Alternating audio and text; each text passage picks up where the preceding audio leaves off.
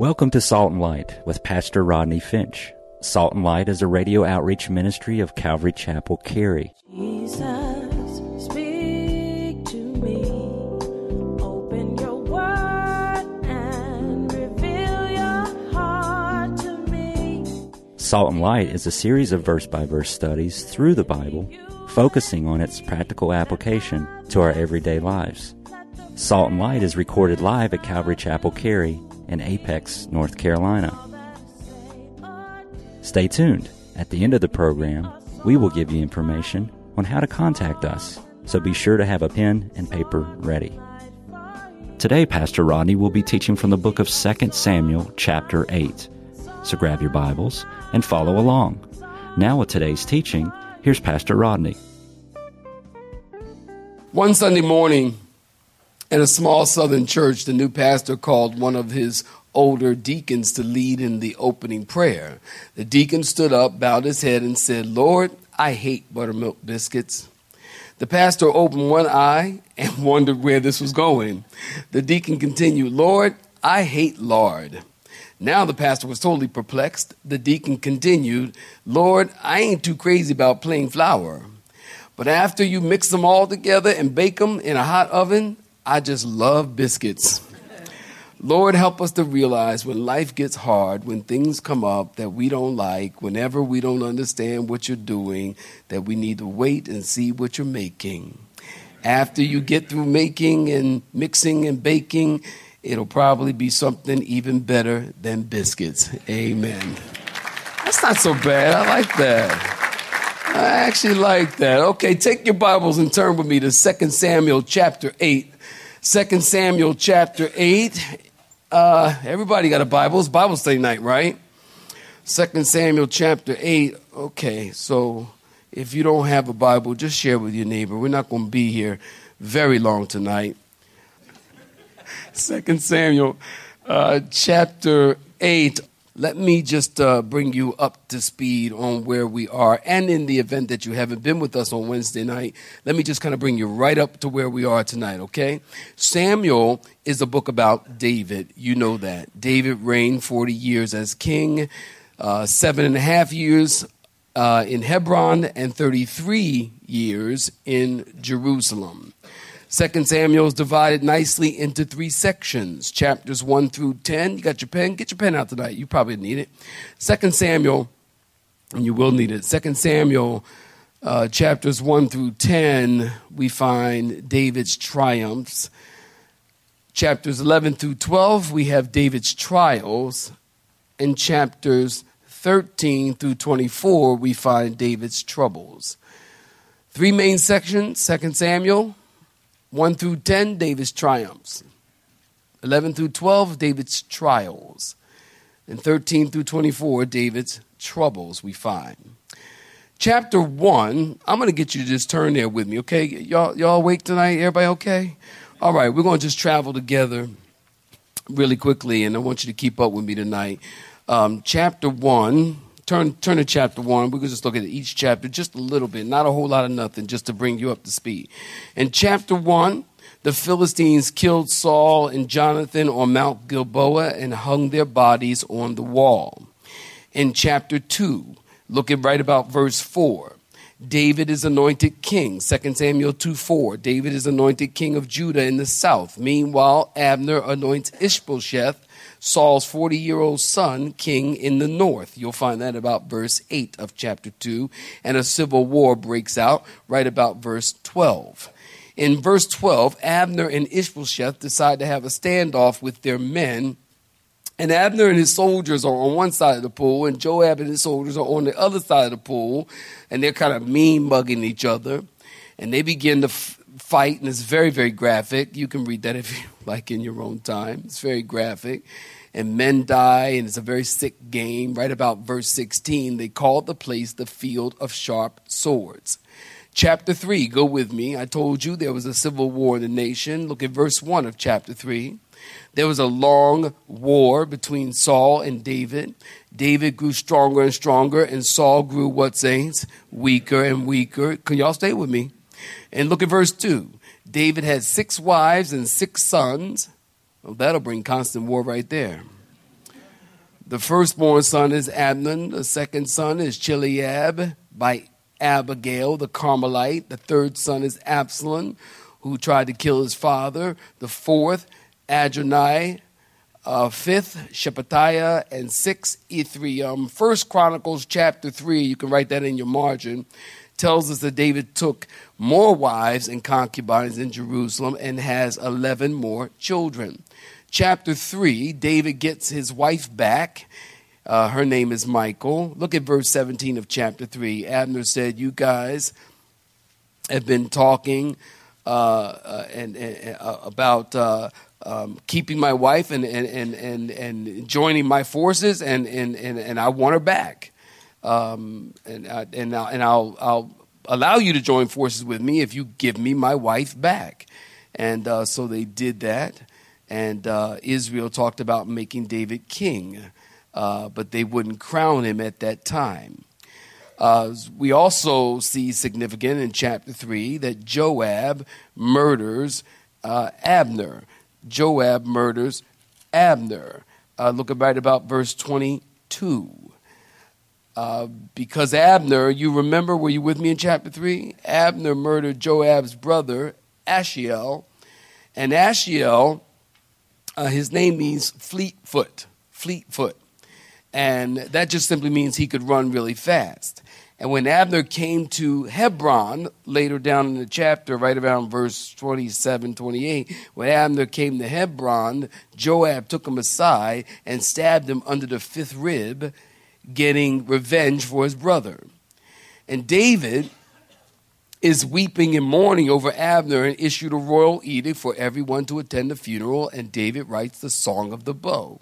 In chapter 4, the murder and the intrigue continue as Abner is dead and Ishbosheth's son is laying on the bed resting. Look at right about verse 5 of chapter 4. Ishbosheth, Saul's son, is laying on the bed resting, and a guy named, I think it's Bana or Banana or something like that. Amen. Look, you do the work. Sneaks into the room and he stabs him under the fifth rib. You notice everybody gets stabbed under the fifth rib. Why? Because when you stab under the fifth rib, you go right into the heart. And Jesus, when the soldier, remember, we talked about it on Sunday, right? When the soldier took the sword and went up into Jesus under the fifth rib, it went right into the heart, and blood and water came out because of the pericardium. There's a sac of water around the heart. Blood and water came out. So it's very common, and it's a military move actually to stab someone under the fifth rib. It's a typical death blow. Right into the heart. We talked about that. Ishbosheth is killed, and Bana and Rechab ran with head in hand because they cut off his head, and they ran to David. Look at verse 8 in chapter 4. They came to David with the head kind of holding it. Isn't it a gross scene? And David said, just put that thing in the refrigerator. And the reason why I think David was as cavalier as he was is because David is very, very familiar with carrying heads. Remember Goliath? So he wasn't like, ooh, that's nasty. Ooh, no, it's nasty. Put that thing away. He wasn't like that. David's like, put that thing away. Just go put that thing away. Because he's kind of used to it. So they're thinking that they're making David happy by killing Ishbosheth, assuming God's approved of what they did. But look at verse 12. David had them executed and had their hands and feet cut off and the rest of their body in the pool in Hebron. In chapter 5, let's move forward. In verse 1, then. Look at verse 1, then. That word then is very important. All the tribes of Israel came to David. David is about 37 years old, and it's approximately 20 years since Samuel walked into Jesse's house looking for the Lord's anointed and found David. And he saw David, and he poured a bucket of oil over his head. You notice that, and anointed him. And it was from that moment, 20 years ago, that David was king in God's mind. David wasn't the king he was going to be, but the king that God was molding. And so God sums up, are y'all listening? God sums up those 20 years with the word then. Then. Chapter 5, verse 3. Look at chapter 5, verse 3. Therefore, all the elders of Israel came to the king at Hebron, and King David made a covenant with them at Hebron before the Lord, and they anointed David king. Now listen, they anointed David king. This is the third time they've anointed David, or David's been anointed. The first time David is anointed by the prophet Samuel. We just talked about that in Jesse's house 20 years ago. The second time is in 2 Samuel chapter 2, verse 4. All the men of Judah anointed him king in Hebron. And here in chapter 5, now all the nations come together and they anoint David as king. 1 Chronicles chapter 12 tells us all the elders of Israel came to Hebron to anoint David. So all the elders and the warriors came to Hebron to anoint David. We learn from 1 Chronicles chapter 12 that there were 340,000 warriors who came to this anointing ceremony. This was a big, big deal. It was a big deal, a huge event. So chapter 5, look at verse 6 and 7, is very important as we learn that David took the stronghold of Zion. Look at verse 7, the word nevertheless, or just like that, David took the city of Zion. Listen, that was a big deal because Jerusalem had never been occupied by Israel before. So God is using David to unite the nation nationally and civically and to awaken the people religiously and spiritually. And David begins to establish trade throughout the known world, and every enemy is defeated that comes against him. Why? Because God's hand is upon his life. Look at chapter 6. Jerusalem is the political and spiritual capital of the nation. David had done great things, but there's something missing. Are you in chapter 6? What's that? The Ark of the Covenant. The Ark of the Covenant, or the Ark of God. I told you that the Ark of the Covenant was central to the life of the people of Israel. In the mind of the Jew, if the Ark wasn't present, the Lord wasn't present.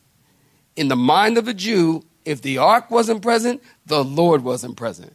So David gathered 30,000 of his best men to go get the Ark, which was in the house of Abinadab. Abinadab, please stay with me. Abinadab has two sons. One is named Uzzah. The other name is Ohio. Uzzah and Ohio took the ark from the house of Abinadab and they put it on a new cart and they're headed to Jerusalem. You know the story. They're walking along, singing a song. Everybody's excited. Music is playing. Tambourines are being played. People are singing. 30,000 people are in this procession. And all of a sudden, the ark shook. Remember? And when the ark shook, Uzzah kind of tried to steady the ark. He's like, well, the ark shook. Uzzah goes, ooh, don't let it fall. Don't let it fall. And when Uzzah touched the ark, the anger of the Lord was kindled against Uzzah, and God struck him dead. Why? Because priests, we talked about it, priests were the only ones allowed, they weren't allowed to touch the cart. They were allowed to transport the cart. They were the only ones allowed to, nobody could touch the cart, the ark. Nobody could touch the ark. But they were allowed to transport the ark on those poles that were through the ark on both sides. But only the priest could do that. No one could touch the ark of God. David is doing a great thing. We talked about this. Saints, I need you to wake up and listen to me here. David is doing a great thing, bringing the ark home. But even though you're doing a great thing, you got to do the great thing according to God's word. Did you hear me? You got to do the great thing according to God's word. We talked about that. Right motive, wrong method. Right motive, writing something down? Right motive, wrong method. God doesn't allow anybody to throw him on their cart. God doesn't allow anybody to throw him on something that they're doing that is against his word. And then expect to be blessed. And this is what people do every day of the week. People want to do what they want to do, live the way they want to live. Y'all pray for me. Do what they want to do, live the way they want to live, act the way they want to act, and then say, God bless me. Can I tell you something? No. Don't work that way. God's not going to bless your mess. God doesn't work that way. If you want to be blessed by God, you got to do what God tells you to do in the way that God tells you to do it. You could have the right motive and the wrong method. So your heart is right, but you're not doing it right. You're not doing it according to the word of God. That was David's problem in chapter 6, as they are moving the ark of God out of the house of Abinadab, seeking to take it back to Jerusalem. So after David understood that he was doing the right thing the wrong way, David did the right thing the right way. After 3 months, David takes the ark, and according to God's word, and he slowly makes his way to Jerusalem with the ark, and it was a long, bloody journey because they had, watch this, to stop every 30 feet and offer a sacrifice. Every 30 feet they had to stop, offer sacrifice, and then move. So it was a long, bloody journey. When they finally got the ark to Jerusalem, chapter 6, verse 14, go ahead and look at it. The Bible tells us that David danced before the Lord wearing a linen ephod, or wearing his undies. David was glad to know when you obey God, you are blessed. Point blank, period. Done with that. Chapter 7. David wants to build God a house. He asked Nathan. Nathan said, sure, do all that's in your heart to do. God is with you. Chapter 7, verse 6. Go ahead and look at it. God said, no, I'm not. God said, Nate, you need to go correct the word that you gave to David. God said, David, I don't want you to build me a house. I never asked you or anyone else for that matter to build me a house. I haven't lived in a house since Egypt, but I've moved about in a tent and a tabernacle. God said, David, I don't want a house from you, although I'm going to build you a house. I'm going to build you a dynasty. We talked about that. A kingdom that will last forever. Verse 13, chapter 7. The phrase, a dynasty or a kingdom that will last forever, God is talking about building David, or God is talking about the Davidic covenant. The Davidic covenant. We don't have time to talk about that tonight. We talked about it in chapter 7. If you missed any of these teachings, just go to the bookstore, order whatever you like, and catch up with us. So beginning in chapter 7 through chapter 11, I told you that David is involved in 4 important activities. The next 5 chapters, David is involved in 4 important activities, including chapter 7. We already dealt with that. Chapter 7, accepting God's will. Chapter 8, fighting God's battle, which we'll talk about tonight. Chapter 9, sharing God's kindness. Chapter 10, defending God's honor. And then finally, chapter 11, David begins to disobey God again. Let me read it to you again in case you're typing or you're writing. You got some fast fingers, Sharon. Do it. I see you doing your thing. I'm talking and you just, amen. We're a team. Look at it, just like that. Accepting God's will, chapter 7. Fighting God's battle, chapter 8. Sharing God's kindness, chapter 9. Defending God's honor, chapter 10. And David begins to sin again in chapter 11. Tonight we come to chapter 8, fighting God's battles. 2 Samuel, saints, I brought you up to date. Now that's it. 2 Samuel chapter 8, we're picking up in verse 1. If you're looking at verse 1, say, I'm looking at him. After this, it came to pass that David attacked the Philistines. I want you to underline that. David attacked the Philistines and subdued them. And David took Metheg Ammah from the hand of the Philistines. And then he defeated Moab. Forcing them down to the ground, he measured them off with a line. With 2 lines, he measured off those to be put to death, and with one full line, those to be kept alive. So the Moabites became David's servants and brought tribute. I'll explain. David also defeated Hadadezer, the son of Rehob, king of Zobah, as he went to recover his territory at the river Euphrates. And David took from him 1,000 chariots, 700 horsemen, and 20,000 foot soldiers. Also, David hamstrung all the chariot horses, except that he spared enough of them for 100 chariots. And when the Syrians of Damascus came to help Hadadezer, king of Zobah, David killed 22,000 of the Syrians. And then David put garrisons in Syria of Damascus, and the Syrians became David's servants and brought tribute. So the Lord, in verse 6, preserved David wherever he went. Please underline that. And David took the shields of gold that had belonged to the servants of Hadadezer and brought them to Jerusalem. Also from Betah and from Berothai, cities of Hadadezer, King David took a large amount of bronze. Saints, stop right there. Give me your attention. Again, under David's leadership, Israel is occupying Jerusalem for the first time. At the time of chapter 8, things are going great. Things are awesome. Things are David is leading Israel. And they are experiencing prosperity, unprecedented prosperity, materially and spiritually. The land that was to flow with milk and honey is flowing with milk and honey on every level. But Israel was surrounded by their enemies on every side. The Philistines, just listen to me, the Philistines are to the west by the Mediterranean, the Syrians to the north in the area of Aram, Damascus, the Moabites to the east in Ammon, beyond the Dead Sea, the Edomites to the south. They're surrounded. The enemy, watch this, listen, I'm going somewhere. The enemy is just creeping in, and he kept taking more and more ground. And before they knew it, they were surrounded, trapped, engulfed, and they didn't see it coming. Now listen, before we go any further, let me just make application with this. This is very important. This is exactly what happens to Christians.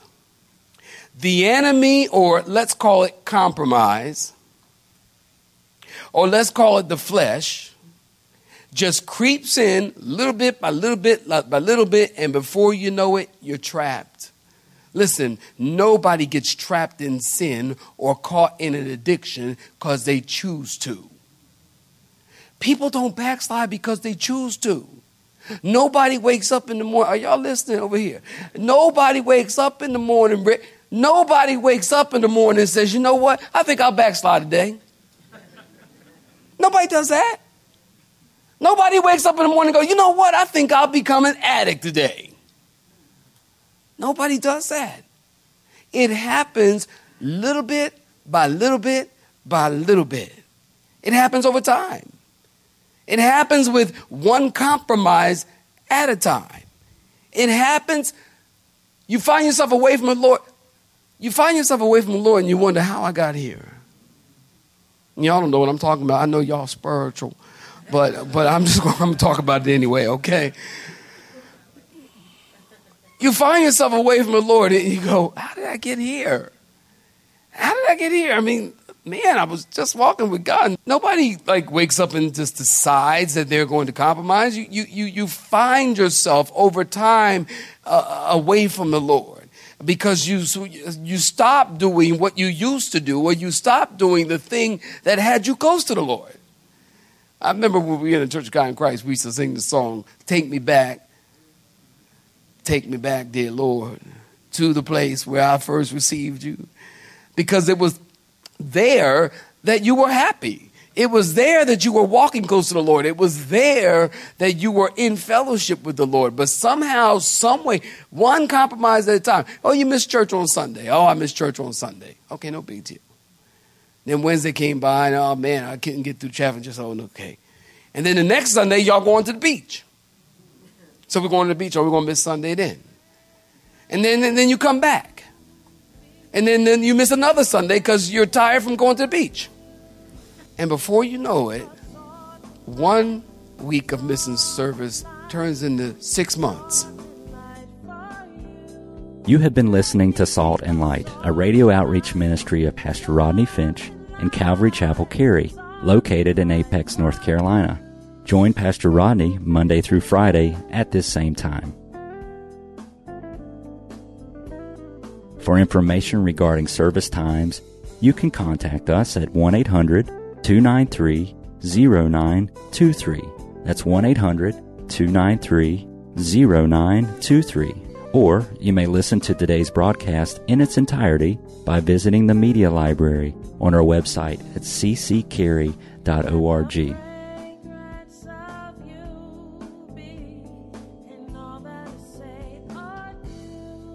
We would like to thank you for tuning in to Salt and Light and pray that you have been blessed.